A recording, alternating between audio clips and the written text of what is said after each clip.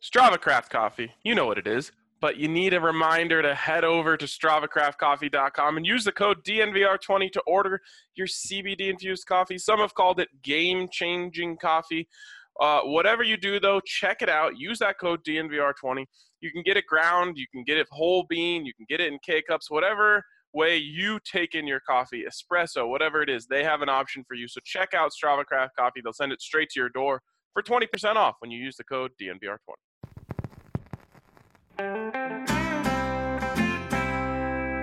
Broncos country is sitting in the south stands, drinking the Coors from Mile High. The best part of the weekend, hugging a perfect stranger as they become a friend, having a good time when the orange and blue WIN,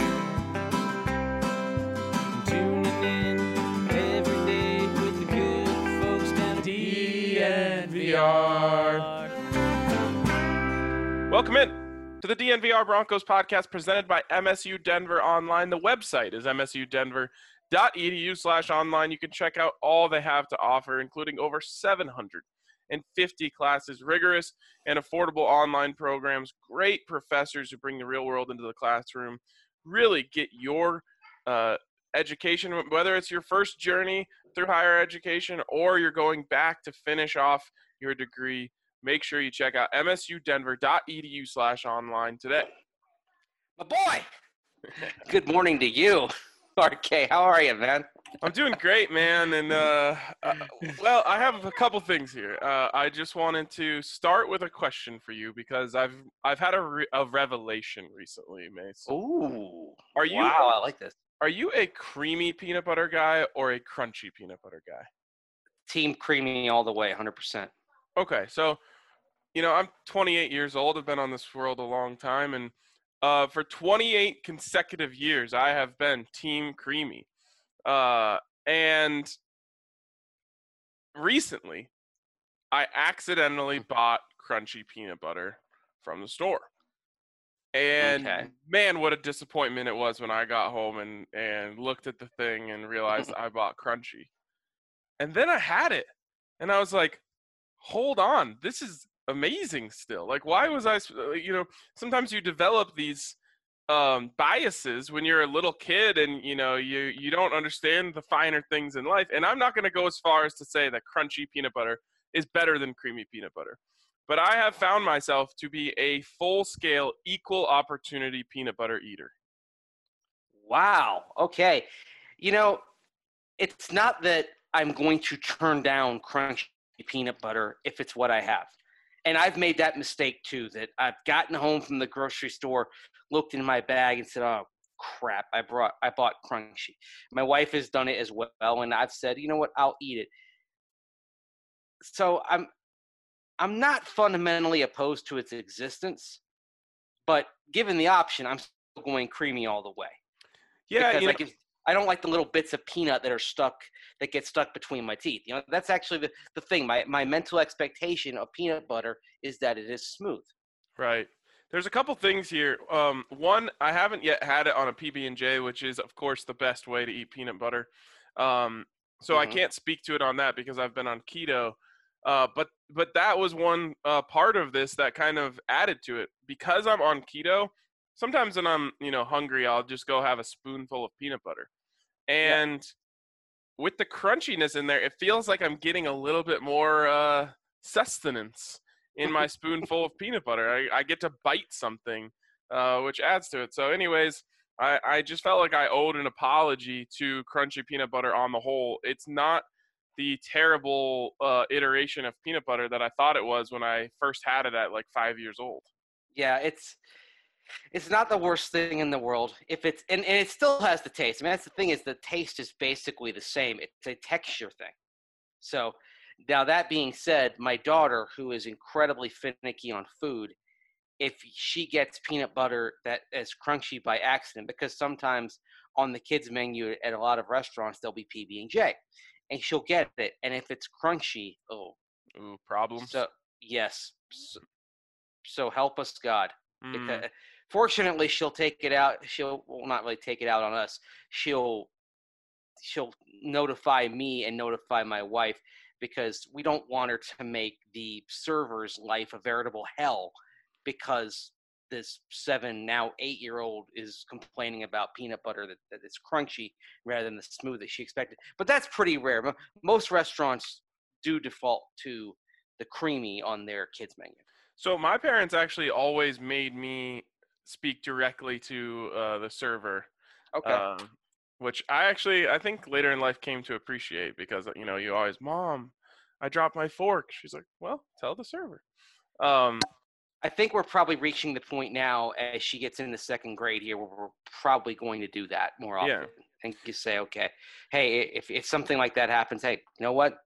You take care of it. I mean, by this point, she's seen us interact with enough waiters and waitresses to where or servers, if we're going for the gender neutral term, that she should know what to do. Right. So anyways, my lesson of the day is try things that you didn't like when you're a kid because you might like them now. I mean, heck, I could have gone through my whole life thinking I hated onions and then all of my cooking would have been boring forever. But I realize now I love onions. And so what was your epiphany on onions then? I'm curious about this. I think what happened was I just started realizing every good recipe involves onions. And I was like, I need, especially when I'm cooking for two and I'm cooking for me and Allie, like I can't be so selfish as to leave onions out of every recipe because, the mix of the onions and the meat usually brings out the best of both. And so now, like last night I made a little sausage and peppers on the grill. And like you gotta have onions in there and pepper, like all of that is what makes the flavor. It's the whole point of why you do that. So now, I mean, I love onions and like French onion soup and all that stuff. I think they're great. It's interesting because you talk about being like flavor and kind of enhancing things. That's sort of the detente I have with mushrooms. Now, I hated mushrooms growing up, and I'm not going to just sit there. If someone gives me a side dish of mushrooms, I'm not having it. But if there are mushrooms on a pizza, if I don't notice them, I'll have them. If there are mushrooms and stuffing, things like that. But that said, if the mushroom is off the pizza and I know and is on the side of the plate and I notice it, I'm not eating it. So that's kind of where I am. So I asked this with you: has your newfound affinity for onions translated into having onions when they're not with anything else, like in a salad, or they're in a salad where you notice the onions kind of on the top, or are you doing without? I do not mess with raw onions, to be honest. Okay. All right. There we go. Yeah, I do not. I don't like it in salad. I don't like it on a burger. Red onions, I don't really think I just like on the whole. But onions cooked in food, amazing. Last thing I'll say on this, I have to apologize to my mom for this. But when I was a kid, I hated onions so much that my mom, on the same principles of me now cooking with onions, was like, I have to be able to use onions in my cooking or my cooking is going to suck. She would try to mince them into like nothing because she thought she could sneak it by me.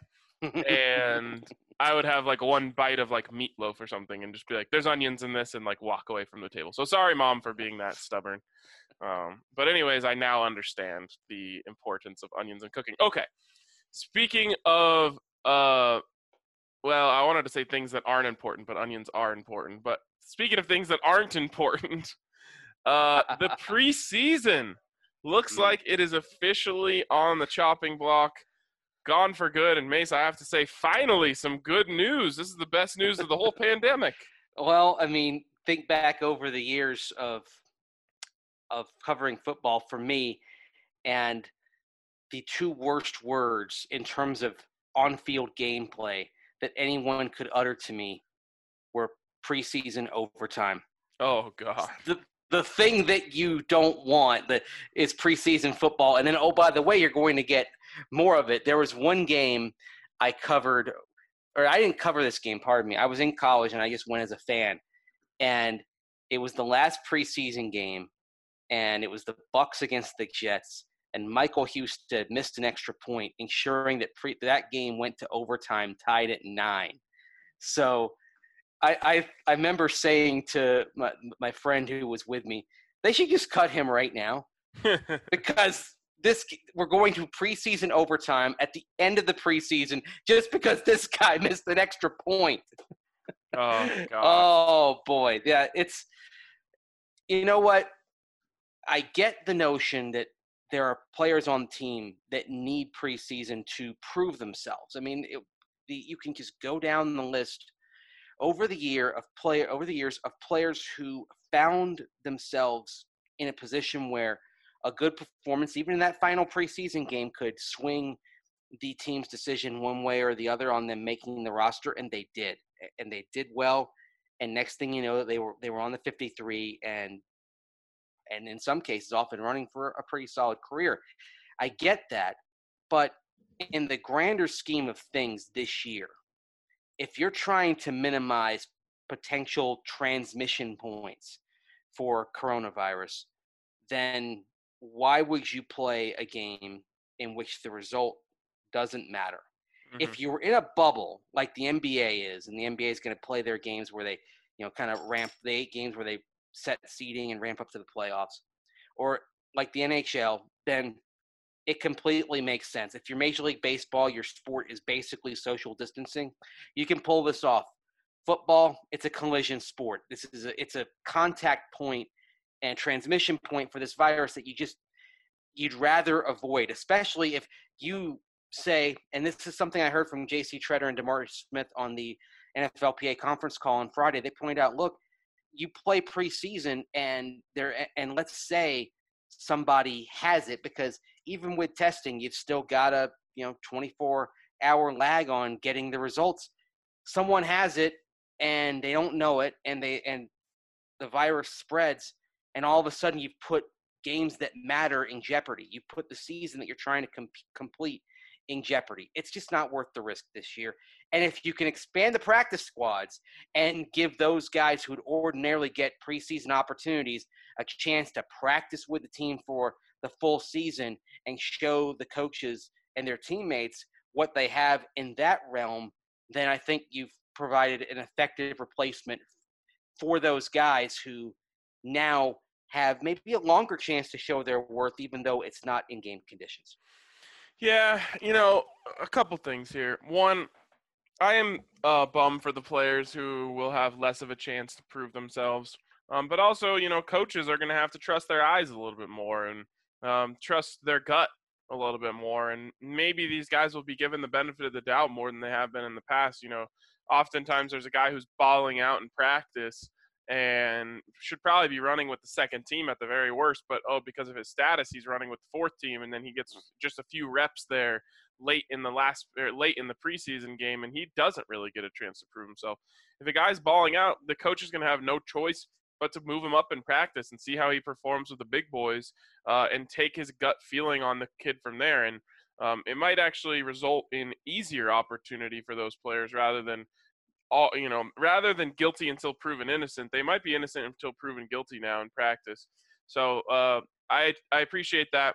One thing, I hate when people in our positions complain about their jobs, but covering the preseason is the worst because it's the same amount of effort for like 1/1,000,000th of the payoff, and also all the games are at night. Of course, they're trying to get as much viewership as possible. When there's a primetime game between the Broncos and Chiefs on Sunday Night Football, it's fun to be at the stadium until 2 a.m. talking about what happened. When it's Broncos Cardinals in the preseason and you never even saw a starter set foot on the field and you're there until 2 a.m, it feels like a job for maybe the one and only time. So I fully realize the privilege that I have being in this position, but if there's one time where my job feels like a job, it's the preseason. So I'm totally okay with scrapping it. Adrenaline matters. And Yeah. When it's a big primetime game in the regular season, of course you can go till 2 or 3 a.m. because you're running on adrenaline at that point. There's the energy of a primetime matchup. In the preseason, I will admit there have been some moments for me over the years where I haven't nodded off, but I've come close. One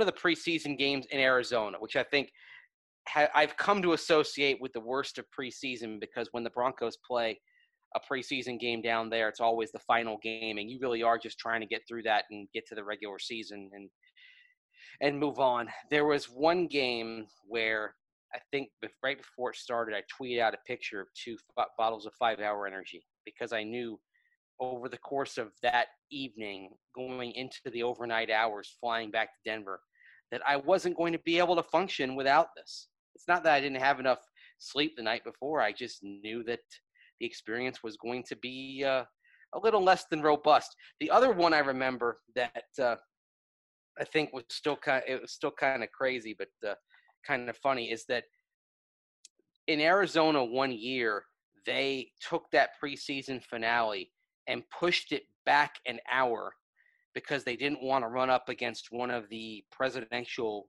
campaign conventions. So all of a sudden you're starting the game at 8 o'clock Arizona time. And in the summer, that means 9 o'clock Mountain Daylight time. And then, I mean, you were really dragging by the end of that night, man. I don't know how I made it through that one. Yeah, I'll never forget the Hall of Fame game last year in which they did not have coffee in the press box, which in my opinion is like a crime against humanity. But I'm a two coffee guy. I have one coffee in the morning and one coffee in the mid to late afternoon that gets me through the rest of the day. Without that second one that day, I was dragging and it was boring, and Drew Lock barely played, and Kevin Hogan started the game, and my God, it was tough. That's the only time I've ever been watching a football game, regardless of who was participating, where I thought I was going to fall asleep. So former CU buff Juwan Winfrey and his that was amazing touchdown. That wasn't enough. I mean, of course, it took a while to get to that point. Right, exactly. That was with the 2 seconds left in the game. So the first 58 minutes and 58 seconds were pretty tough to watch. Hey, Brett Rippon might have solidified his spot that night too. I mean, he didn't really do much of anything else after that in the preseason. No, he also just kind of threw that one up into the air, and Juwan Winfrey did most of the work. Anyways, life without preseason, it's going to be different. It's going to put more emphasis on the coach's ability to scout their own players in practice. It might hurt the opportunity for some of the younger guys, and for that I do feel bad. But hopefully, like I said, these coaches can look on the practice field and say, no, that guy can play. I don't need to see it in live action to know that guy can cover Cortland Sutton or whatever the guy is, and whoever he's going up against in practice. Hopefully coaches can see that, and we don't see a lack of opportunity for undrafted players, because as we know, they're always out there. The undrafted gems are there every year. On every team probably there's one, or at least close to it.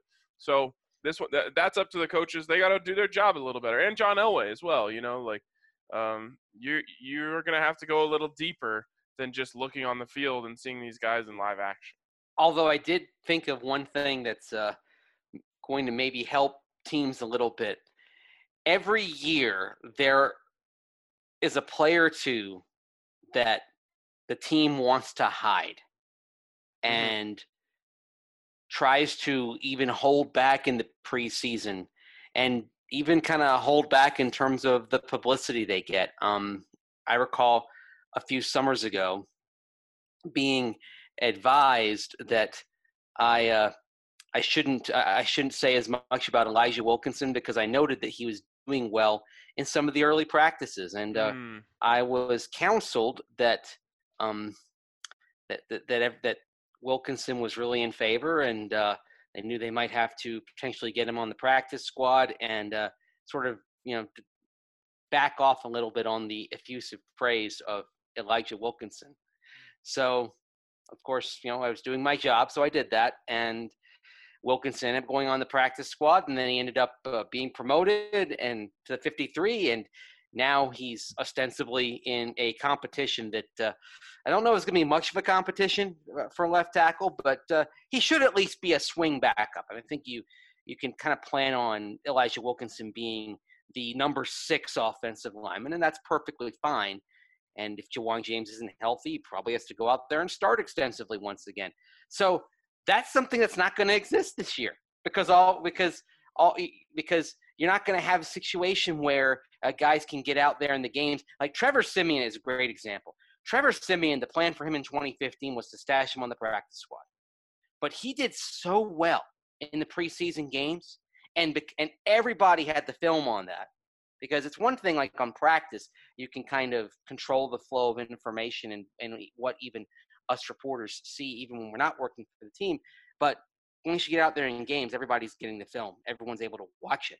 And so Trevor did so well that they realized, we don't think we can slip this guy through to the practice squad, and there he ended up sticking on the 53. So now you don't have that. So if Trevor Siemian were a rookie right now, he might do well in practice, but it probably would not be enough to where the Broncos said, okay, he's on the 53. They would try to slip him through the practice squad. Right. Yeah, I bet you we do see, though, some surprise names on the roster. If you're going to guess the roster this year, you're going to have to pay close attention in the practices. And I guess that's a good transition for us to just talk about, what it might look like from our standpoint. We got a tentative plan on what it could look like coming once they do finally have training camp practices, whenever that is, whether they do a 21-day ramp up or a 14-day ramp up or a 7-day ramp up, whatever it ends up being. We got a little bit of an idea of what it might look like for us. Sounds like, Mace, there's going to be about 16 to 20 reporters at each training camp practice on a rotational basis. We want to believe that we're going to be at every practice. We don't know unequivocally yet. Regardless, we're going to figure out a way to get you guys information on what went down at practice. And of course, we hope for at least the most of the time that it will be from one of us who is actually inside the gates, able to break down, take notes like we always do, put out a report like we always do, that sort of thing. So just so you guys know, we're doing anything and everything we can to make sure we give you guys the most complete coverage. And I can tell you this, if for some reason one of us isn't in there on a given day, we will make sure that we still get you guys the information that went on in there. Yeah, from what we heard, I would expect that we'll have somebody in there every day. And I think that's really all we can ask this year is to have somebody there every day. It's not going to, I'd say probably not going to be multiple people there every day, just based on the numbers and all the outlets that you have to satisfy. You're not just talking about, of course, the Denver Post and DNVR and the TV stations in this market. You're probably talking about even some stations from the Springs coming up from time to time. You're talking about national outlets coming in as well, at least those that are going to be traveling. I imagine that you'll probably see, you may not see the huge thing of NFL Network coming in with 3 or 4 people and doing a live thing from the field like they have in the past. But I'd imagine you'd see, say, James Palmer out there on every day, and of course their partner, and they're going to take care of their partners first. So I'm sure you're going to make sure they see Channel 9 and NFL Network and ESPN represented every day. But I expect we will be too. It's just going to have a different look and feel. Actually, one thing that we learned yesterday is that the viewing spot is going to be up on top of the hill where of where fans sit. And you know what? I've watched practices from up there. That is a better vantage. You see much more. Just make sure you bring your binoculars and you bring your sunscreen, because you're gonna be out in the heat. You're gonna be out in the sun, but you're gonna see an awful lot from there. What you won't get as much of is the conversations between players and coaches. You're going to be able, from that distance, you can see that, say, Curtis Modkins is having a long conversation with Phil Lindsay, but you're not going to hear that. You're not going to. So there's going to be a little bit of the flavor that's kind of that comes out in training camp reports that's going to be missing, but at least they seem to have figured out a way to make sure that camp is still covered extensively, because I think the NFL as a league understands that this is a different summer for a lot of reasons, but specifically to coverage, it's a different summer because, you know what, in August, for the first time, you've got some real competition that can snatch attention away. Of course, you've always got baseball. Baseball is kind of that steady drumbeat that goes on throughout the summer. But Now you're going to have the NBA and the NHL that are playing high stakes games into the postseason, and that's going to understandably and justifiably suck a lot of the energy out of the room. So the NFL has to make sure that you've got media on hand that's kind of driving the daily drama of how are players doing on the practice field? Is this guy doing well? Is this guy not doing well? That drives podcasts, that drives sports talk, that fills column inches in papers, that takes up megabytes of chatter on the internet. The NFL has to make sure that there's media in there. Otherwise, if the camps were going on and there was nobody watching in the press and nothing getting out there for the public to discuss, believe it or not, training camp could be a little bit of out of sight, out of mind for a lot of people, especially when there's, in this town, there's going to be huge Avs and Nuggets games for us to talk about. Yeah, it's really true. And I think the league is very aware of that they kind of need us out there driving the excitement because, let's be honest, we are the ones that are going to tell people how great Jerry Jeudy looks, and that's going to up excitement. We're going to tell people, oh my God, KJ Hamler just ran right past everyone on the defense, and that's going to ramp up excitement. We're going to tell people, wow, Drew Lock's footwork has really improved, and that's going to drum up excitement. Without us there, you've got, maybe the team website, with all due respect, putting that out, and, people will say, okay, well, yeah, they kind of, that's probably what they have to say. They're not going to tell us Drew Lock looks terrible if he did, touch wood. But I think that the league is very aware of that. And Mace, that's all I want to be able to do. I don't need to be able to glean whatever Curtis Modkins was telling Philip Lindsay. Is it fun, little carrot to have? Yeah, it is. I want to be able to say, oh my God, Jerry Jeudy just put someone in a spin cycle. I want to be able to say, oh my God, KJ Hamler is that fast. I want to say, wow, Albert O is a mismatch nightmare. I want to be able to do all this stuff because that's what's fun. That's what makes training camp fun, driving excitement. Yeah. Do we want to also be able to talk about the bad things? Of course, that's not as fun, but there's always narratives that go on through training camp. One last year that I'm thinking of is like Connor McGovern can't get the snap off the ground. And we're following this every day. And, finally by the end, we're like, okay, it looks like he has it figured out. And I actually don't think he had one that at least cost the Broncos a play during the season. So I just love following those narratives, following the stories. The training camp darling's going to be a little different this year because there's no fans out there to fall in love. But I that's what gets me going about training camp, and that's all I'm asking for is just a chance to go out there a couple days and be able to get my eyes on Jerry Jeudy running routes. Yeah, now all that is going to feel different. Now, there are some recommendations out there from doctors in terms of how all this should proceed, and one thing they're talking about is first of all, the NFL agreed to daily testing for the first couple of weeks, and then if there's not an outbreak, having testing every other day. And that's a reasonable ask, even though it's going to be expensive. I saw this morning a report that the testing this year could cost the NFL $75 million. And you know what? In the grand scheme of football economics, that's a reasonable price to pay. But you hear that number and say, whoa. But the way it's going to work is that players have to have 2 negative tests, and there's going to be about 24 hours before they get the results of the test. So the players, they start reporting on the 28th, but they'd be reporting for the first test. They wouldn't be allowed to come into the facility. So test 24 hours, test 24 hours. That means they're getting into the facility and starting work on August the 1st. And one of the proposals out there involves 21 days for strength and conditioning, a 10-day non-pad ramp up, and then 14 days over which you'd have 10 full pad practices. If that happens, if they go on that timeline, that would take them to September 15th, which, by the way, is 2 days after the first full Sunday of the season.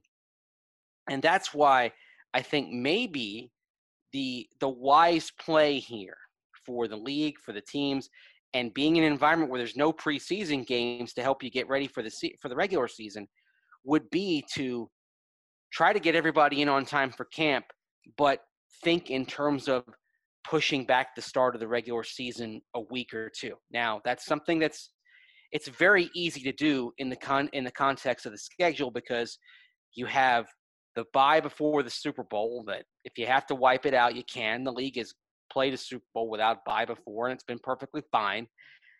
And then you've got the bye in the season, and every week 2 game features 2 teams that share the same bye. So if you got rid of the Super Bowl pre-Super Bowl bye and the regular season bye, you're taking Steelers, Broncos, you're moving it to midseason. That's it. And you're still keeping the idea of a 16-game season alive, which is something that I think everybody wants to shoot for, and it's worth shooting for. Yeah, I think that's the goal here. We want a 16-game season. We want, we just launched the campaign, the Quest for the Asterisk, and we're kind of leaning into this whole idea that, they're going to want to put an asterisk on all these different seasons.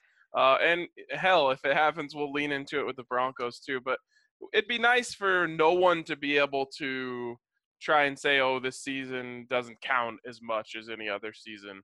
And like I said, we'll joke about it over here for all of these. And I kind of like the idea of this campaign, which is, this is different. And in a way, to whatever city wins these championships, it will be more meaningful. Everyone in every city right now could use something to rally around. So these sports teams are going to be huge for that. But it would be nice to be able to say 16-game season. Yeah, a couple players, had to miss a couple weeks, unfortunately. But in the end, that happens every season. Yeah, and you know what?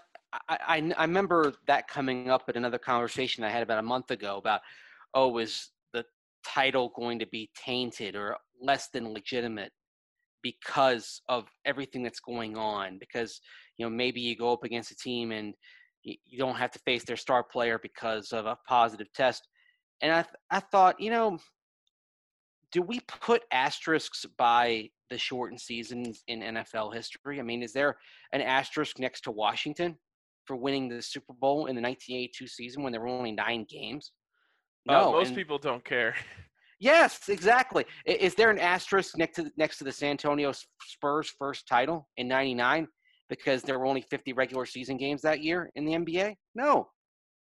I mean, I don't, as a Atlanta Braves fan, I'm not putting an asterisk next to their 1995 World Series that was won because within a season that was shortened a little bit, I believe by 18 games because of the lingering players' strike that carried over from the previous year. I mean, I think if we're not going to put asterisks on those, we're not going to put an asterisk on this one. We shouldn't. And if anything, considering all that's gone on this year, both in terms of the pandemic and both with a lot of guys that are justifiably handling things and being active in the social justice sphere, Black Lives Matter and things like that, if anything, winning a title this year is actually a testament of your mental and emotional fortitude. 100%.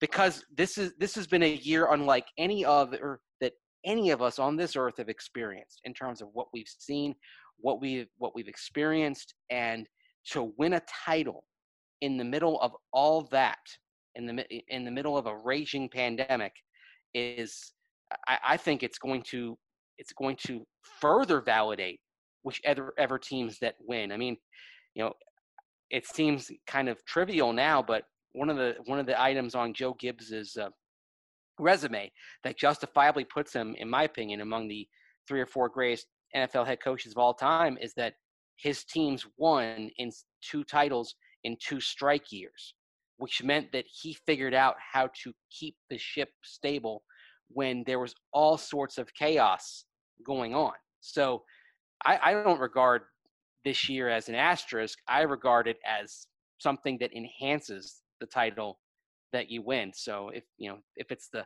Avs that win the Stanley Cup, then you know what, I think it may in some ways have more meaning than the 96 and 01 titles. Yes, and honestly, for better, people say there's not going to be parade, this, that, or the other thing.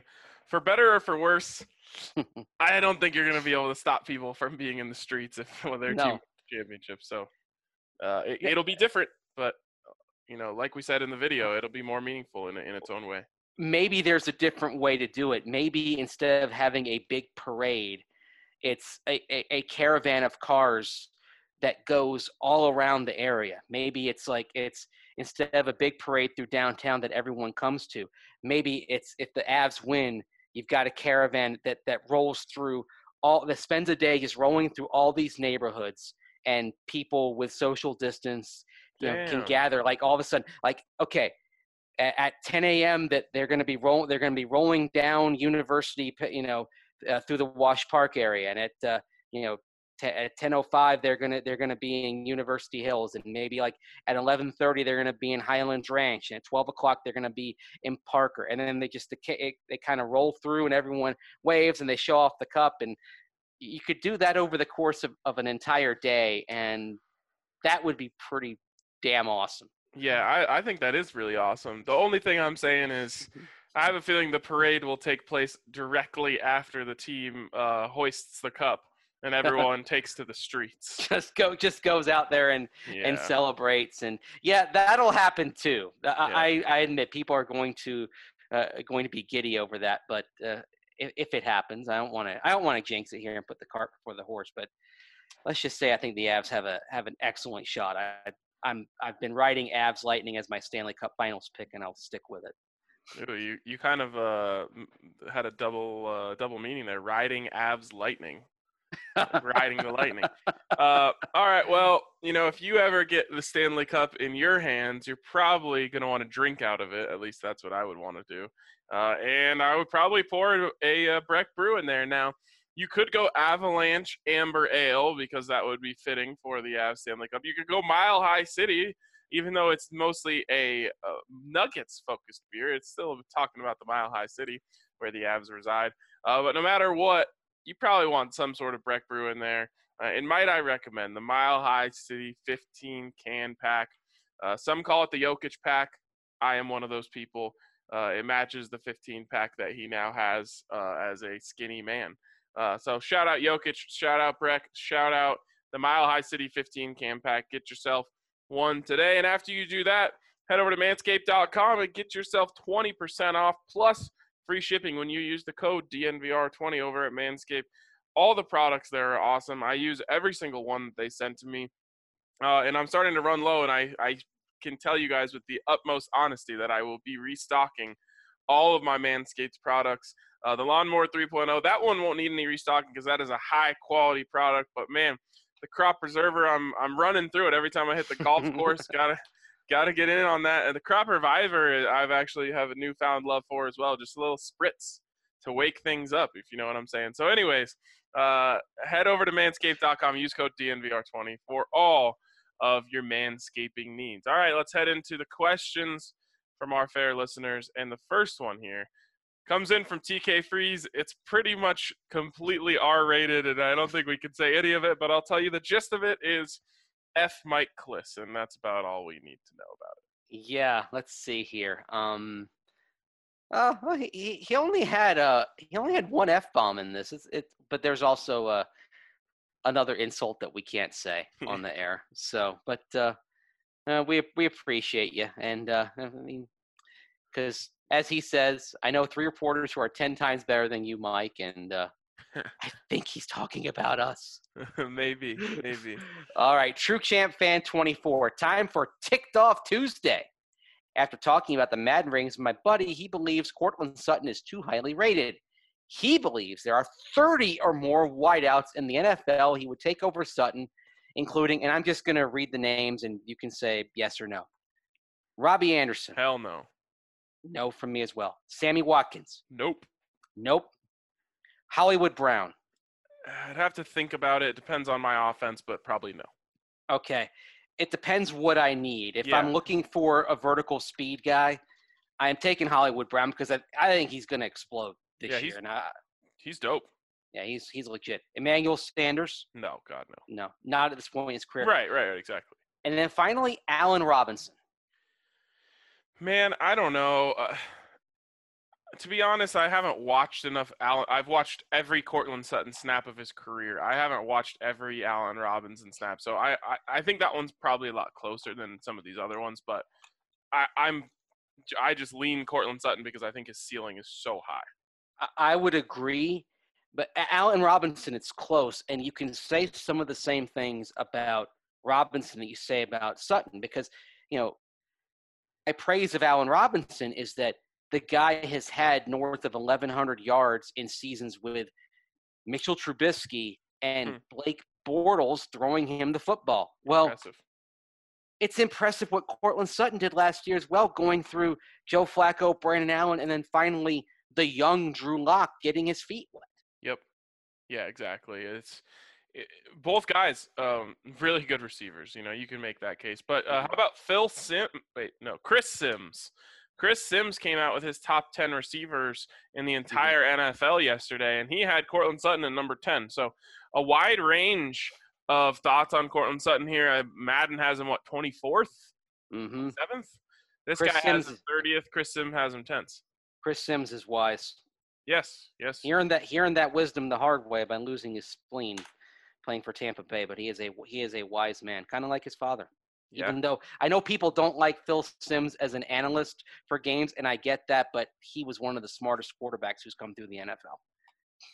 From Mark IT Snatch, hey guys, since the best games against the AFC West has already been talked about, let's go around the league, one division per week, and review the best game against that division overall on Feel Good Friday. We'll start with the AFC North, specifically the Baltimore Ravens. This does not include their time as the Cleveland Browns. What is the best Broncos game against the Ravens? And if Mace is there, what about the Bucks and Ravens?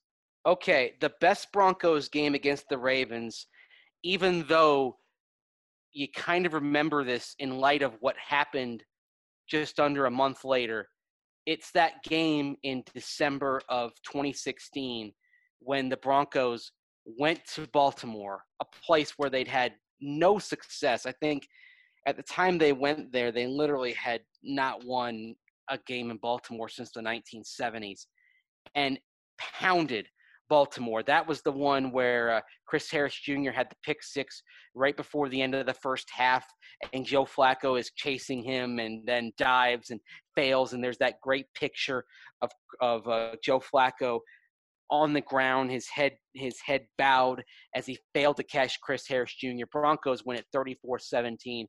That game was a lot of fun to cover, and I'll admit it was that game, that day, that made me think this team can and should win the Super Bowl right now. Absolutely obliterated them.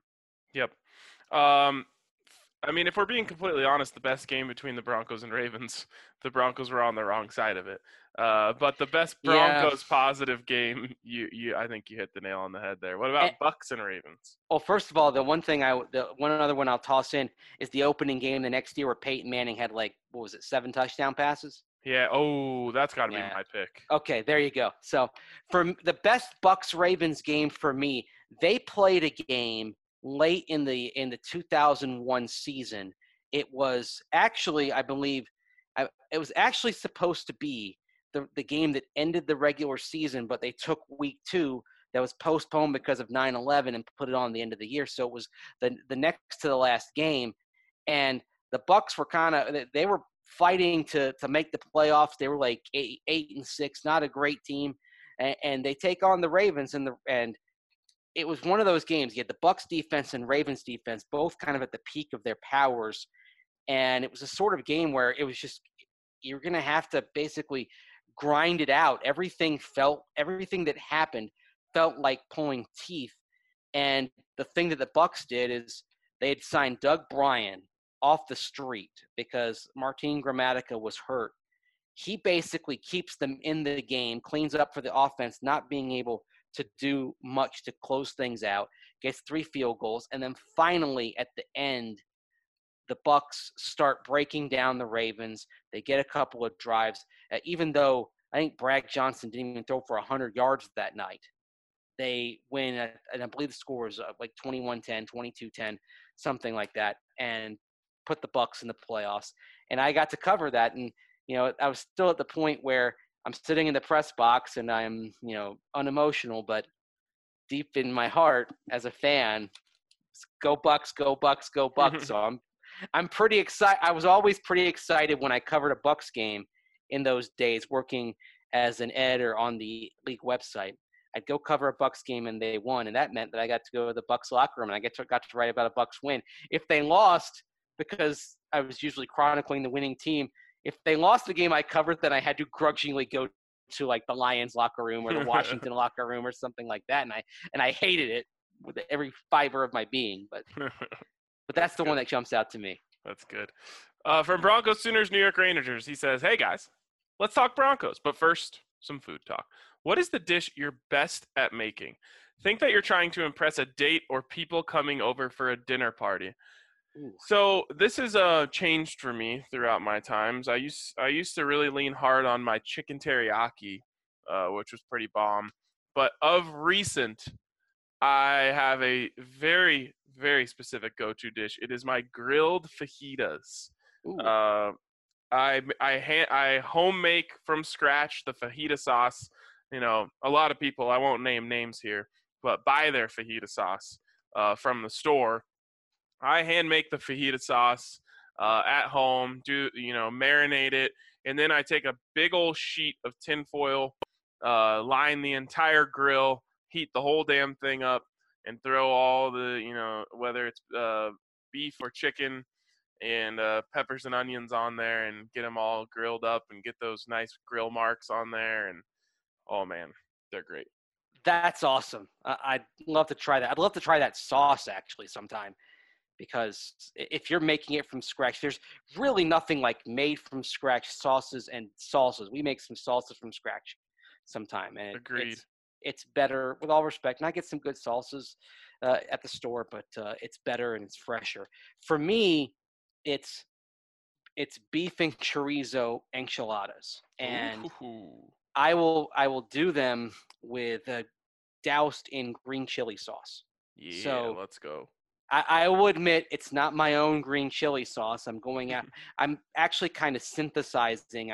I'm combining a couple of green chili sauces. I've got kind of a base of thinner sauce, and then also some thicker sauce that I'll pick up, and I'll kind of put them together and stir them together, and then pour it over the beef chorizo enchiladas. Sometimes I'll do red and green as well, but my wife says she likes the green better, and as my taste buds have kind of evolved, I've come to like the green enchiladas better. And oh boy, I mean, I may have to make some before the end of this week here, before we go off to training camp. Well, I've got, one thing about training camp is that everything kind of gets compressed a little bit. I don't have as much time to cook, so I need to do a little cooking here this week. That sounds like something for a Friday night meal here. Oh yeah, that's a good call. Good call. And that's my other thing, is I'm learning how to make everything I like on the grill, just because I like being outside and drinking a Breck brew while my food cooks. Smelling the onions caramelizing on the grill, all that good stuff. One other thing that's just been on my mind lately that I kind of want to learn to cook myself. My new favorite dish, or at least my favorite dish right now, is molcajete, which Ooh. I think I talked about last week. Which it's basically, they take a bowl made of volcanic rock, they put it in the oven, and they just let it sit in there until someone orders this. So when they pull it out, it is extremely hot, and then they throw in sauce and a bunch of different types of meat, and it all just cooks in the sauce. Ooh, wow. It's incredible, and I think I kind of want to learn how to do it myself. Definitely would need some like special places to set these bowls and all different stuff, because you can't just be taking like volcanic rock that's damn near on fire and just setting it on your counter. But I kind of want to learn to make it myself, because I don't think it's that difficult once you have the procedures in place. Once we kind of get back to normal and full capacity over at the DNVR bar, we should almost find a way to share our recipes with the world at large. That would be fun. That would be a lot of, it could be, RK's fajitas. You can already get the RK special over there, and Mace's green chili enchiladas. And the best thing about mine is that I'll say this: I like the fact that if we ever did have enchiladas on the menu at the bar, the fact that we could Denverize it and ensure that they were green chili, that I think would only enhance it as a potential offering at our fine restaurant. Yeah, one of our goals early on in the bar was to get Brandon's green chili in there, and he makes probably the best green chili I've ever had. So hopefully that happens. I want to do this actually with Brandon's green chili at some point. Yes. Because based on what I have been told about his green chili, that would take these enchiladas to another level entirely. Yep. From Grumpy Pancake, top of the morning, lads. More like afternoon at this point, but hey, time is an illusion, right? Anyways, thanks for clarifying the franchise tag thing for me last week. I have a much better understanding of its purpose now. All this talk of crappy Madden ratings makes me think of something. I'm curious. Did you guys ever play old school football games like back when 2K was making them? Got to share something on this note. Back in the day, my parents got me a Sega Dreamcast for my 13th birthday in 2000. Hot damn, I feel old. And it came with NFL 2K1, which made me overjoyed. Such a great game for its time. Awesome tackling, cringy yet charming announcers, easy to learn mechanics, simply a really fun football simulation. As an only child, I wasn't bothered much by people growing up. So lots of times I'd rev up NFL 2K1, create myself in the game as the Broncos quarterback with all kinds of overinflated attributes, turn down the announcers and pretend I was commentating the game myself. Silly, I know, but I had lots of fun doing it. Random weird stuff I did as a child story, but I hope y'all enjoyed it nonetheless. Have an awesome Ticked Off Tuesday. Well, first of all, I never had a Sega Dreamcast, but I did have an original Nintendo 64 and a Super Nintendo, and I think maybe the one before that as well. But for me, what you're describing is my experience with NFL Blitz. Yes. It was such a great game. So, I mean, the graphics were as bad as graphics can possibly be, but the game itself was so much freaking fun. And then one other thing, I always created myself in these games. I don't think you could do that in Blitz, but in the later games, I would create myself. And actually, sometimes I would create my entire football team as a team on the game.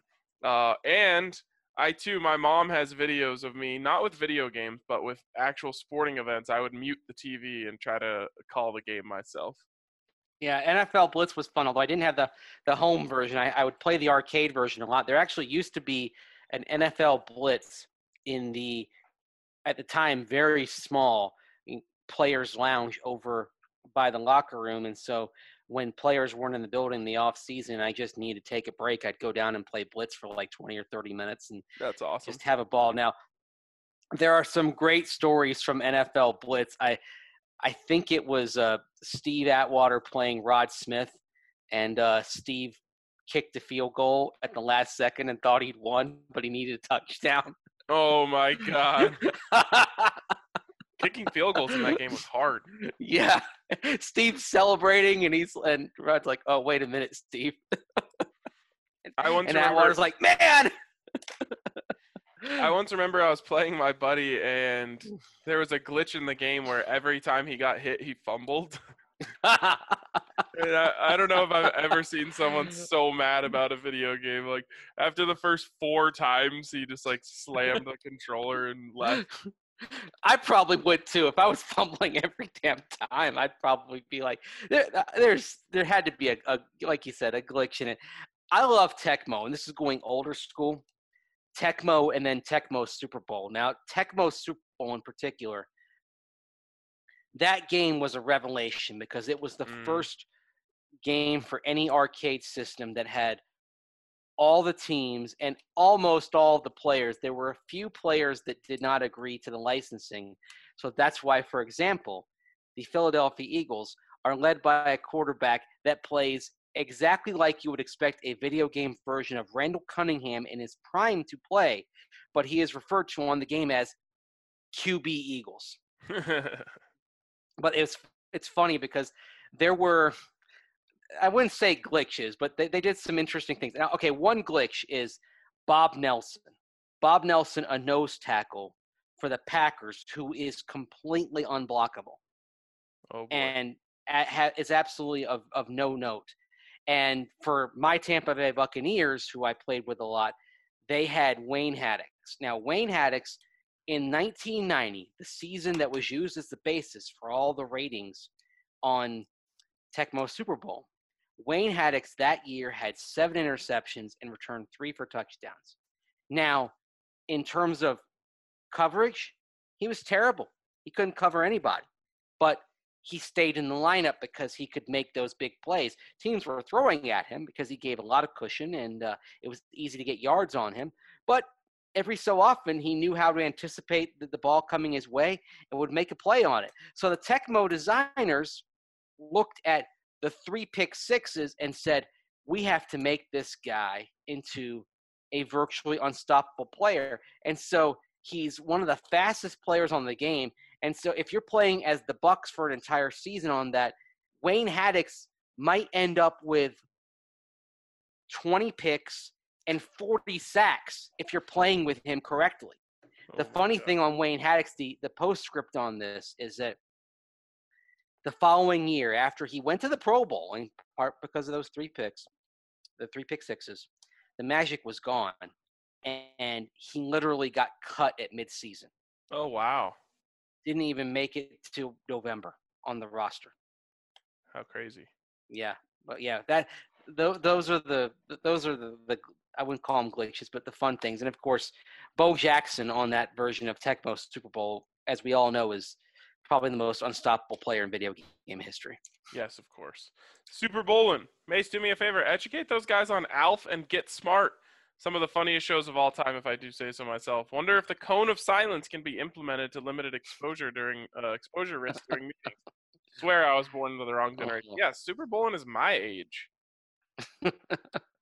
Which means that you weren't born when Alf or Get Smart was on the air. I wasn't born when Get Smart was on the air. I saw the reruns, and then I also saw the cartoon that was largely inspired by Get Smart, which was Inspector Gadget. And the voice of Inspector Gadget, Don Adams, also played Maxwell Smart in Get Smart. So it was basically they were kind of in these parallel universes and had a lot of the same things going on. Alf, as a kid, I really liked Alf. That show came on when I was 10 years old. My grandfather, of all people, living in England, loved Alf. I think because my grandfather fancied himself as a total wise ass, and that was pretty much Alf to a T. And Alf always trying to cook the family cat, because on Melmac, cats were a delicacy that everybody loved. Oh man. Yeah, I can't even say I've ever seen a clip. I know what the guy looks like, but I have no clue what like the theme of the show is or anything. Of Alf? Yeah. Okay, you know that he's an alien then. Well, I know that he looks weird. ALF stands for Alien Life Form. ALF. Right. And he basically he looks like a hairy anteater, and he has a voracious appetite. I mean, he basically tries to eat the Tanners, the family that hosts him, out of house and home.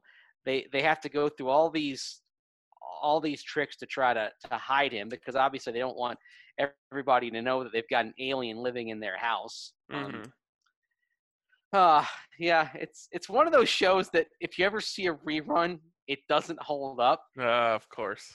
But if you're of my generation and you watched it, the nostalgia factor kicks in. I think it was on Monday nights at 8:00. So, right.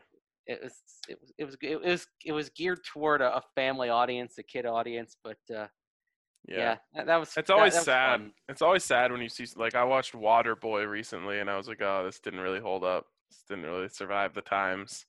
It's always kind of a sad realization. Well, as things are changing rapidly, there are a lot of things that you look back on and you're like, oh man, there was this weekend while I was doing some work, I went into my extensive library. Over the years, as people put old NFL games on YouTube, I have a way of downloading them. And so I've built up a library of about 1,000 old NFL games, including about 200 or so Bronco games and about as many Buccaneer games. So I popped on the Bucks Falcons Week 1 game from 1987, where the Bucks set a then franchise record by scoring 48 points in a 48-10 win. And this version had the commercials left in. And one of the two commercials jumped out. One was an Energizer commercial with Jacko, an ex-Australian rules football player, yelling for 30 seconds to buy Energizer batteries, Energizer, it'll surprise you, and just going crazy, wearing like a unitard bodysuit kind of thing. And at the end, after you hear the voice, laboratory tested to last longer, this guy sneers at the camera and yells, "Oi!" like that. Oh my. So apparently we thought back in the 80s that an Australian guy yelling at us would sell batteries. And then a couple of commercial breaks later, Joe Piscopo doing a vaguely Asian accent that is that is as politically incorrect as you can get, wearing a faux Bruce Lee wig, selling Miller Lite. Oh And boy.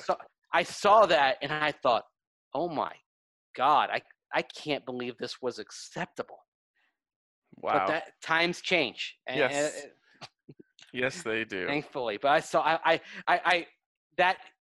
I was sort of watching it and doing some work as well. But that commercial stopped me in my tracks, and I thought, oh my, I can't believe that I thought this was normal at one point. Crazy. Next one here is from Ohio Broncos 70. The Madden ratings are a joke. I can't wait for the league to see how good our team will be within the first 4 weeks and get those roster updates going. Do you guys have any ideas when you'll be doing the pods together at the DNVR bar? I remember you guys talking about it before everything got shut down, but I just can't wait to hear the chemistry between you guys in person. Yeah, basically once training camp starts is probably when we will be at the bar. Our plan is to record a podcast every single day at the bar after training camp. So it'll be kind of, hopefully it'll be kind of a routine for some of you who live in town to come down and hear our takeaways from training camp right after we hear them. Have a beer, enjoy, hang out. We'll get food afterwards, and then all that good stuff. It should hopefully that becomes a routine. Yep. All I ask is keep your social distance, but we have restrictions in place, of course, on how many can come in. But if you can get in there, we'd love to have you down joining us for the podcast. It'd be a lot of fun. Yeah, absolutely. He goes on, lastly, everyone, please keep a mask on in public. We need to cooperate to have our Broncos play this season, or even football in general. Here in Ohio, our high school football season is in question, as it has been for the last couple of weeks. Please, we want a season. No matter how selfish that sounds, we need a season. Sorry for such a long comment. Have a good day, boys. And I couldn't agree more. And as I said kind of last time we talked about masks on here, it's just, even if you thought it might have a 0.00001% impact on whether or not there's a football season, why would you not do your part? There's very few times where you can actually impact what's going on, with your sports teams or with the world at large. Right now you have a chance, and whether you think it's going to make a big difference or not, I just think it's worth it to minorly inconvenience yourself for the greater good. Absolutely. It's funny because Ohio Broncos says, he wants football, and it sounds selfish because, hey, we all kind of feel that way, but we know there are bigger things at work than just football. But the way to get there is by doing literally the least selfish thing you can do, because the mask is about everybody. It's about trying to clamp down the spread of this virus and making sure that we as an entire society can get back to normal. And ultimately, in terms of transmission, the mask is about protecting everybody else around you. It's completely unselfish. Yeah, and as someone said on Twitter, which I completely agree with, that was the problem, was branding masks as doing it for other people, because there's too many selfish people in this country. If you just told people that it was for themselves, they probably would have warned them. From Dan Burke, it's hashtag Trade Talk Tuesday, so let's talk trades. Tell me what y'all think. 1, Deshaun Hamilton for Ahkello Witherspoon. Niners need receiver help. Deshaun played in Shanahan's system last year. Ahkello got benched, and it seems like the team lost faith in him. But he has a size, speed, length that Fangio likes. And he has experience in his own heavy scheme. Yeah, well, first of all, that's a buff right there, so count me in. Deshaun, my biggest thing against this is Deshaun has a role in this offense. So you're not trading someone that you just have no use for. While I think KJ Hamler will be your number 3 receiver, Deshaun Hamilton showed that he can be effective with Drew Lock last year, and having a guy who can work his way into the middle of zones and just go 6-7 yards at a time is worth something too. Yeah, I like this in theory. That said, if I had a choice, I'd try to do it with Tim Patrick. No offense to him, but with Tim Patrick, you have a couple of comparable receivers in skill set that are coming up behind him in Juwan Winfrey and Tyree Cleveland, who you may be able to rely on at least for that special teams gunner type of role this year. And Deshaun Hamilton, like you said, has value, and he's kind of if you're looking for like a prototypical slot receiver who doesn't have burner speed but runs good routes and gets open and can keep the chains moving, Deshaun Hamilton has that skill set. And when you need that, if KJ Hamler's a little slow to develop, he can bail you out. Just for him, because I really like Deshaun Hamilton as a player, and I also like him as a person. He's a good dude. And honestly, I can't recall many moments where I ached more for a player than when Deshaun dropped that pass against the Chargers last year when he was open, because he needed that. And he needed that for himself, needed that for Drew Lock's confidence in him. And Drew did keep throwing to him over the course of the rest of the year. But that's, there are some times that it gets you emotionally when a guy doesn't come up with the play. That was one of them for me. Yeah, he also dropped a big touchdown in Oakland in week 1. Mm-hmm. That's why he needed that one against the Chargers all the more, because he already had that drop on his resume. And here he is, kind of like the game in Oakland. First game with a new quarterback that he's working with. Here's a chance to kind of build that confidence and show he's a target. And, oh, man, got to bring that ball in before you take off, Deshaun. Yeah, just a shame. His second trade here, Royce Freeman for Cre'Von LeBlanc. Scangarello is now senior offensive assistant there, and the Eagles need a power back to complement Miles Sanders. They have decent depth when it comes to slot corners, so they can afford to part ways with a guy who might not even make the roster. And LeBlanc also played well for Fangio when he was with the Bears, so there's a pre-existing relationship there. I'm sure the Broncos might like that, but I can kind of tell you that I don't think Rich Scangarello would be pounding the table for Royce Freeman there in Philadelphia. Yeah, we talk about players and say, well, they played for this coach, that coach might want him again. Doesn't always work that way. No, exactly. That's sort of one of the big secrets of covering football is that we all talk about, he played for this coach, so he's going to fit in. Sometimes that experience tells the coach that the player's not a fit. Yep. 3, Jeff Hireman for Hassan Riddick. Cardinals need tight end depth desperately. Jeff Hireman would automatically be their best tight end, LOL. Riddick is in a contract year coming off a bad season, and they declined his 5th-year option, so they're probably moving on after this season. But he has intriguing tools as an inside linebacker that might be worth taking a flyer on. Sign me up. I loved Riddick coming out. That's one I'm going to admit that so far I've missed on, but Arizona has really struggled to figure out a spot for him. He's kind of hard to classify, and that was one of the knocks on him coming out. Jeff Hireman, as I wrote in my tight ends piece on the camp competition series that you can see on DNVR.com right now, Jeff Hireman has a big cap number. If you're trying to save cash and cap, he's going to be an easy cut. I would like to see the Broncos find a way to trade him to get something of value back, even if it's a day 3 conditional pick. But I would definitely take Hassan Riddick if the Cardinals offered him up for Hireman straight up. That would make a lot of sense. But what did the Cardinals think of Hireman? And, of course, I'm sure Cliff Kingsbury would ask Vance Joseph what he thought of Jeff Hireman, too. And Vance would say something like, "Oh, Jeffy? Love Jeffy." Okay. Oh, here you go. The count. Yeah, Jeffy, it's like the kid in Family Circus. I definitely know what you're talking about. Yeah. Count Locula. Room temperature Tillamook butter on a heavily toasted slice of local bread. A single sunny side up egg. Malden sea salt. A twist of coarse ground pepper. Fresh herb garnish if you've got it. 100 rating. Love the count. So That sounds really good. it does sound really good. So I recently discovered this really good keto bread, which honestly tastes exactly like regular bread. It's kind of miraculous. And Allie has been making me avocado toast, basically exactly what you're talking about here with an egg and all that, but with avocado on it. And my God, it is incredible. Ooh, I like the sound of that. I love also the fried egg sandwich too, in general. And there's a football story behind it because before every Bucks road game, I would make a fried egg sandwich for myself. All Now, I right. didn't use butter, I used mayonnaise. So it was mayonnaise, bread, a slice of cheese, and the fried egg. And then I get my Buccaneer glass and pour some orange soda in it, and I was good to go. Believe me, it was not for good luck because they lost an awful lot of road games. It was just my ritual, my habit that I like to do on Sundays. And even now, if I'm home to watch a Bucks game, and this is in the afternoon, not like if it's a night game. If I'm home, if the Broncos are on a bye or they're playing a Thursday game, and I'm at home and I'm going to crank up the Bucks on Sunday ticket, I still do the same thing. I get my Bucks glass, I get a fried egg sandwich, sit down and watch the game and hope for the best. There you go.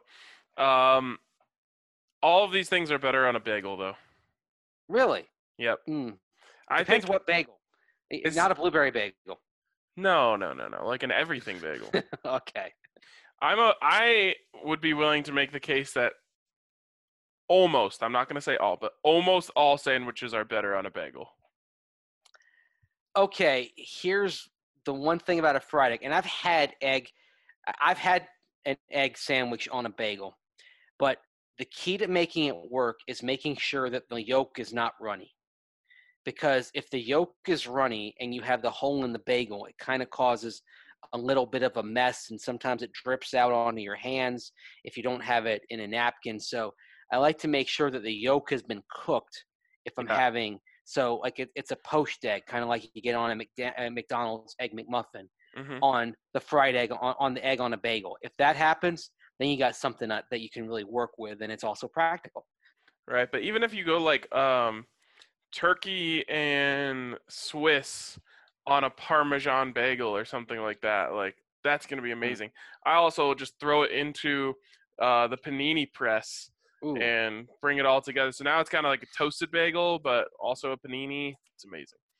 I like lox, cream cheese, and capers on a bagel, on like a pumpernickel bagel. So you lost me with capers and pumpernickel, but lox and cream cheese on a bagel, yeah, that's a big go-to for me. Okay, I love lox. Capers are polarizing. Yeah, I'm not a fan. Yeah, I don't know why, but I guess they're too bitter for some people, too salty. I just don't they don't add anything to me. Like I'd rather just put a little spritz of salt on there and get my salt that way. That's fair. Very fair. Real quick, a shout out to WGT World Golf Tour. It's the best golf app in the world. And you can play with us. Go to dnvrgolf.com and download from there, and you can get yourself a awesome setup in the DNVR Country Club. You just go type in DNVR2 into the search bar, DNVR number 2, no space, and get in on all that we're doing over at WGT. We've got weekly tournaments that you can play and compete against your fellow DNVR family members, compete against me, Mace, Zach. The whole DNVR family gets in on these tournaments. So DNVRgolf.com, that's how they know that you're a DNVR family member. And then just go to the DNVR2 Country Club. Really fun stuff going on there at WGT. And also, make sure you check out Green Mountain Dental Group, the best damn family-owned dental group in the metro area. Schedule a cleaning, x-ray, and exam today, and they'll give you a free Sonicare toothbrush, which is a sick deal because Sonicare toothbrushes aren't exactly the cheapest thing in the world. So head over there to Green Mountain Dental Group, diehard Colorado sports fans, support a local business, and get your teeth taken care of. All right, let's finish off the questions here as we move into the home stretch. Mace, you got the next one? Yeah, from Wildcard. Hey, fellas, I like to start off by saying, ladies and gentlemen, I got her. This last week I proposed to my girlfriend, and she said yes. Hey, well, congratulations, Wildcard. Now on to football. How do you guys think a shortened season will affect the Broncos' playoff hopes? In the case of a shortened season, would it be likely we still play 2 games against each of our division rivals? As always, thanks for the great content. Yeah, fellas. Yeah, boy. Wild card. All right. I guess that would be an easy thing to cut, right? Or you cut all the non-division games. I guess you could go either way. But you could just say you play each team in the division one time and get rid of, what would that be, 6 games? Or no, 3 games. 3 games, yeah. Yeah, maybe what you would start with is cut it. If you could just right now cut games, maybe you start with the second divisional game and then for each opponent, and then the next 2 that you cut would be the ones that aren't against the AFC East and NFC South. Maybe you're cutting the one game you have against an AFC South opponent, the one game you have against an AFC North opponent. So that would be the Titans and the Steelers this year.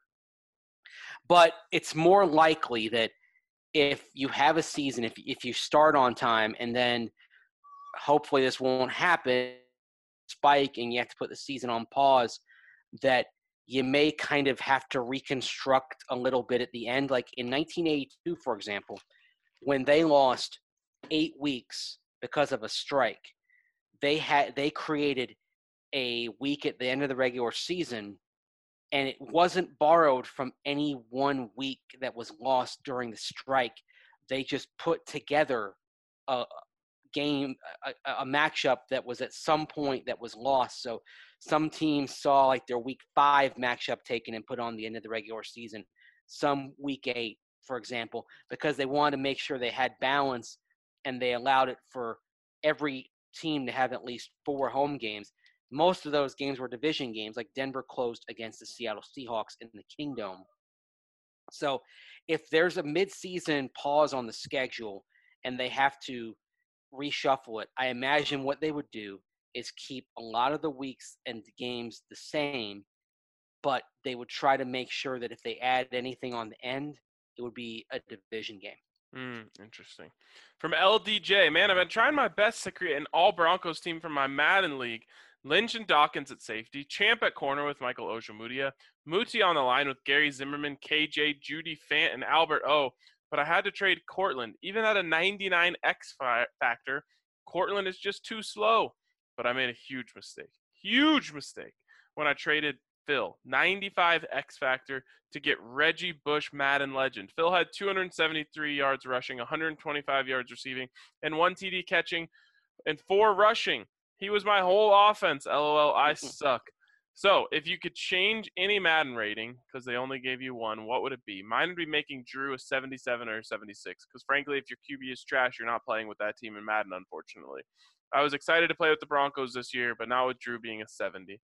Yeah, I think that would be the one. You give Drew fair ratings. You can get him up into that ranking by upping his throw power, which obviously was too low. Some of his accuracy, which that was one of the knocks on him coming out of college, but then he proved to be pretty darn accurate when he played in the NFL. So I don't know what the hell they're doing. I'm at a Mace point now where I'm just like, I'm incredulous. So I've got nothing left to say about it. Yeah, I'm with you that Drew's the first one that you change, in part because of the impactfulness of the quarterback. Right behind that, Courtland Sutton should be higher. Courtland Sutton should be an 87 or an 88, not an 84. Also, they gave Jerry Jeudy an 81 grade juke move. Have you ever seen this man play football? No kidding. He's got like a 99 maybe in terms of juking. I can't think of very many players who can move on a dime like he can. Yeah, and I don't want to put too much on the workouts against air, but if you've seen those videos, you know that juke move, that's not an 81 juke move. That's like a 98 juke move. Yes, exactly. Thank you. From IG Broncos Sensei. Hello, gents. Hope today is well. My question today is non-Broncos related and are big topics amongst me and the homies. So I'd love to hear your thoughts. iPhone or Android, PlayStation or Xbox? Team Android and Xbox over here. Arigato, Sensei. Yeah, I'm hardcore iPhone and Xbox. Pretty much nothing could ever make me change those things. Yeah, I don't have a game platform. I know someone mentioned the Nintendo Switch later on, but for me, if I'm the next platform I buy, it's probably going to be PlayStation, in part because whatever it is. I mean, they're talking about PlayStation 5 now coming soon. Is that in the plans? I'm not Yes. sure. Okay, I'll probably wait on that. But for me, as my daughter gets older, things get settled, and hopefully I have a little more time to play video games here in the next year or two. I'm leaning towards a PlayStation because I want to play MLB The Show. Mm, And that I admit I'm probably gonna be more of a player of that than Madden, and that's not available on the Xbox. And then on the Android or iPhone, I've got all Mac devices here, and for me, the iPhone just integrates so seamlessly with the Mac laptop that I have here and the iPad that I have that basically I hate to say it, but Apple's got me at this point. yeah, I mean, Apple products, in my opinion, are just run a lot smoother. They're more user friendly, and that's an easy Mhm. win for them in my category, and that's all I really need. As for MLB The Show, that's definitely one that I understand. I've never been big on MLB games, so that's not a total selling point for me. For me, for better or for worse, I have a lot of brand loyalty. Once I'm in on one thing, they have to actively lose me. And I got an Xbox when the first Xbox came out, and I've been an Xbox guy ever since. Well, I think about you and brands because I think of you and Nike, and Oh yeah. you are Team Nike all the way. Unless CU changes its equipment outfitter, and I kind of chuckle when I think about you walking around in nothing but Adidas or Under Armour someday if CU changes its supplier. So see, Probably not Under Armour, by the way, because Under Armour seems to be pulling back on its college affiliations. Yeah, so CU is one of the actually first teams to have a big Nike deal, and I believe it's because one of the higher ups' wives went to CU or something. So I Mm. think there's a good chance that CU stays Nike for a long time. It's funny because I've worn like gear from all three of those companies, and I mean Nike can be inconsistent, but when Nike hits on something, like for some reason the 2016 polo shirt that had the two stripes across, I'm wearing a Virginia Tech version of it right now. For some reason, that polo is the perfect polo that they've had. Like Mm. if they could do this in terms of just how it fits, how it feels, it's kind of got like a mesh layer down below the chest, so it breathes nicely. These are like my favorite polo shirts, and it's that one specific year. Nike hasn't gotten it right on a coach's polo in the years that followed. I wish they'd go back to this. Yeah, I don't know. I mean, it's all branding, right? And Yeah. I hope people feel this way about their DNVR shirts because even I feel this way now. I'm obviously biased towards my DNVR shirts, but there's something about like you put on when I put on a Nike shirt, I have an emotional response to that where I'm like, I feel cooler now. The endorphins kick in. Yeah, exactly. The same thing goes for when I pull out my Mac in the press box, like that. That like there's that I feel that, Mm-hmm. and I think there are people that feel that way about their DNVR gear, and I certainly do. Especially our new branding. When I put that on, I'm like, yeah, I feel cooler now. Yeah, and that logo, the DNVR logo with the black and white version of the Denver flag. I mean, that I look at that sometimes, and I'm like, that is professional. That is high class. That is big time. That's iconic. And the other thing about it that I love, the DNVR logo, it's timeless. Yeah. It's not something that has to change, and that I think is a key for any logo. I mean, you can change maybe the design on shirts and things like that and evolve over time, but the logo itself needs to be something that can stand the test of time. And one of the things that gives me a little bit of a chill bump out of the DNVR logo is that I think it is going to stand the test of time. I do too. I really do.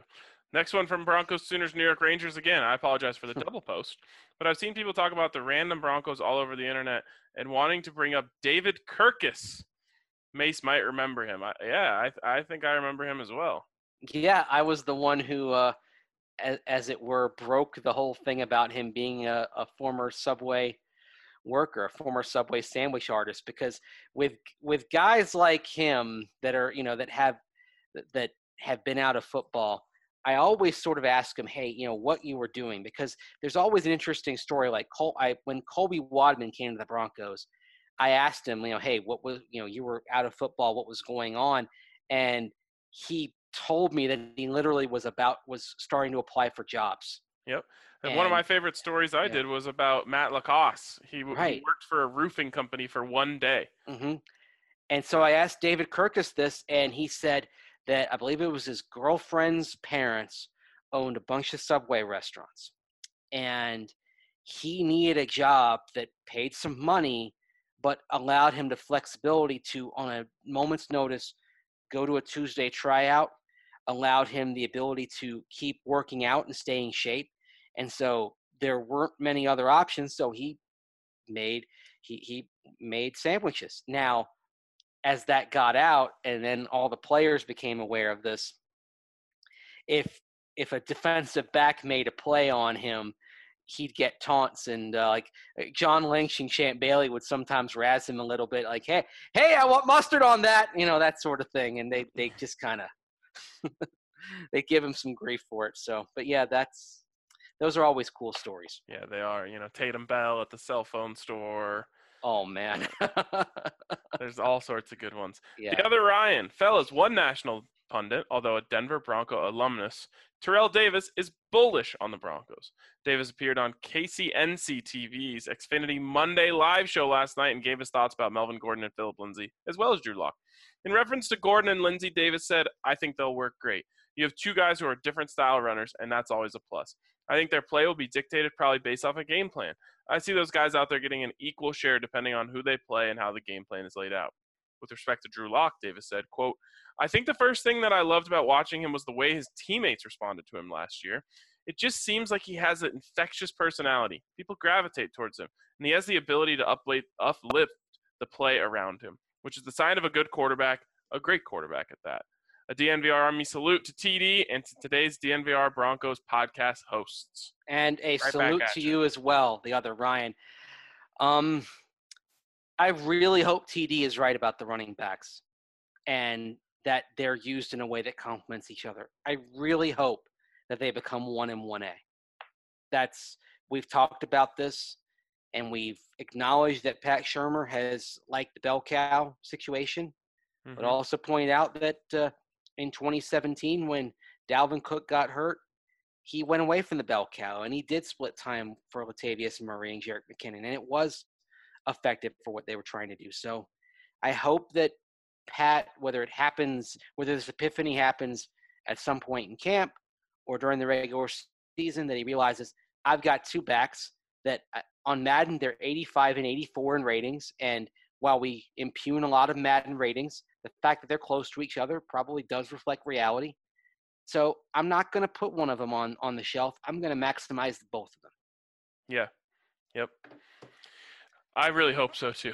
I really hope that they're able to find a way to maximize both. And in the end, I think Phillip Lindsay will end up earning more touches, but that's just me. Yep. From Bronco Nugs, the last one here. Mace, get Charlotte a Nintendo Switch. I don't have kids, but it's an amazing device to take on the road if you need something for the car. Plus, it plugs right into the TV if you want to play some Mario Kart together. If she's old enough, I think she would love Animal Crossing. Yeah, and she would love that. I wish that Nintendo Switch was a bit more robust in terms of sports simulations. That's the only thing. I mean, did they even do Madden on the Nintendo Switch? I know they do FIFA, but they don't have a baseball game. They don't have MLB The Show on there. But yeah, FIFA on Nintendo Switch I've heard about, but Madden doesn't do Nintendo Switch, do they? I wouldn't know. I don't really know anything about the Nintendo Switch. I think you can play Tecmo Bowl though on there and stuff like that, which is pretty cool. You can play it, but you can't play it with the player names. I think it's just with the names taken off. Oh damn! Yeah. See that if I'm playing Tecmo Bowl or Tecmo Super Bowl, I want to play it as it was with all the names on there. Sometimes I'll play one of the online emulators of Tecmo Super Bowl, and that's a heck of a lot of fun. I bet. It's also a heck of a lot of fun to head over to Davidson's and stock up on liquor and beer and wine and whatever else you need. Cigars, I think they have over there at Davidson. So whatever you need, whatever might be your personal vice, Davidson's might be able to help you out. Head over to Davidson's, talk to their extremely knowledgeable staff. It's a Colorado-owned company. There's a location in Centennial and a location in Highlands Ranch, so make sure you head over there and check out all they have to offer. But that's going to wrap it up for me and Mace today. Tomorrow, you'll have a nice combination. I'm excited to hear this one. It'll be Mace and Dre on the podcast tomorrow, so looking forward to hearing that. But for today, that's going to wrap it up for us. Thanks for tuning into the DNVR Broncos podcast, and we'll talk to you guys. Getting me down.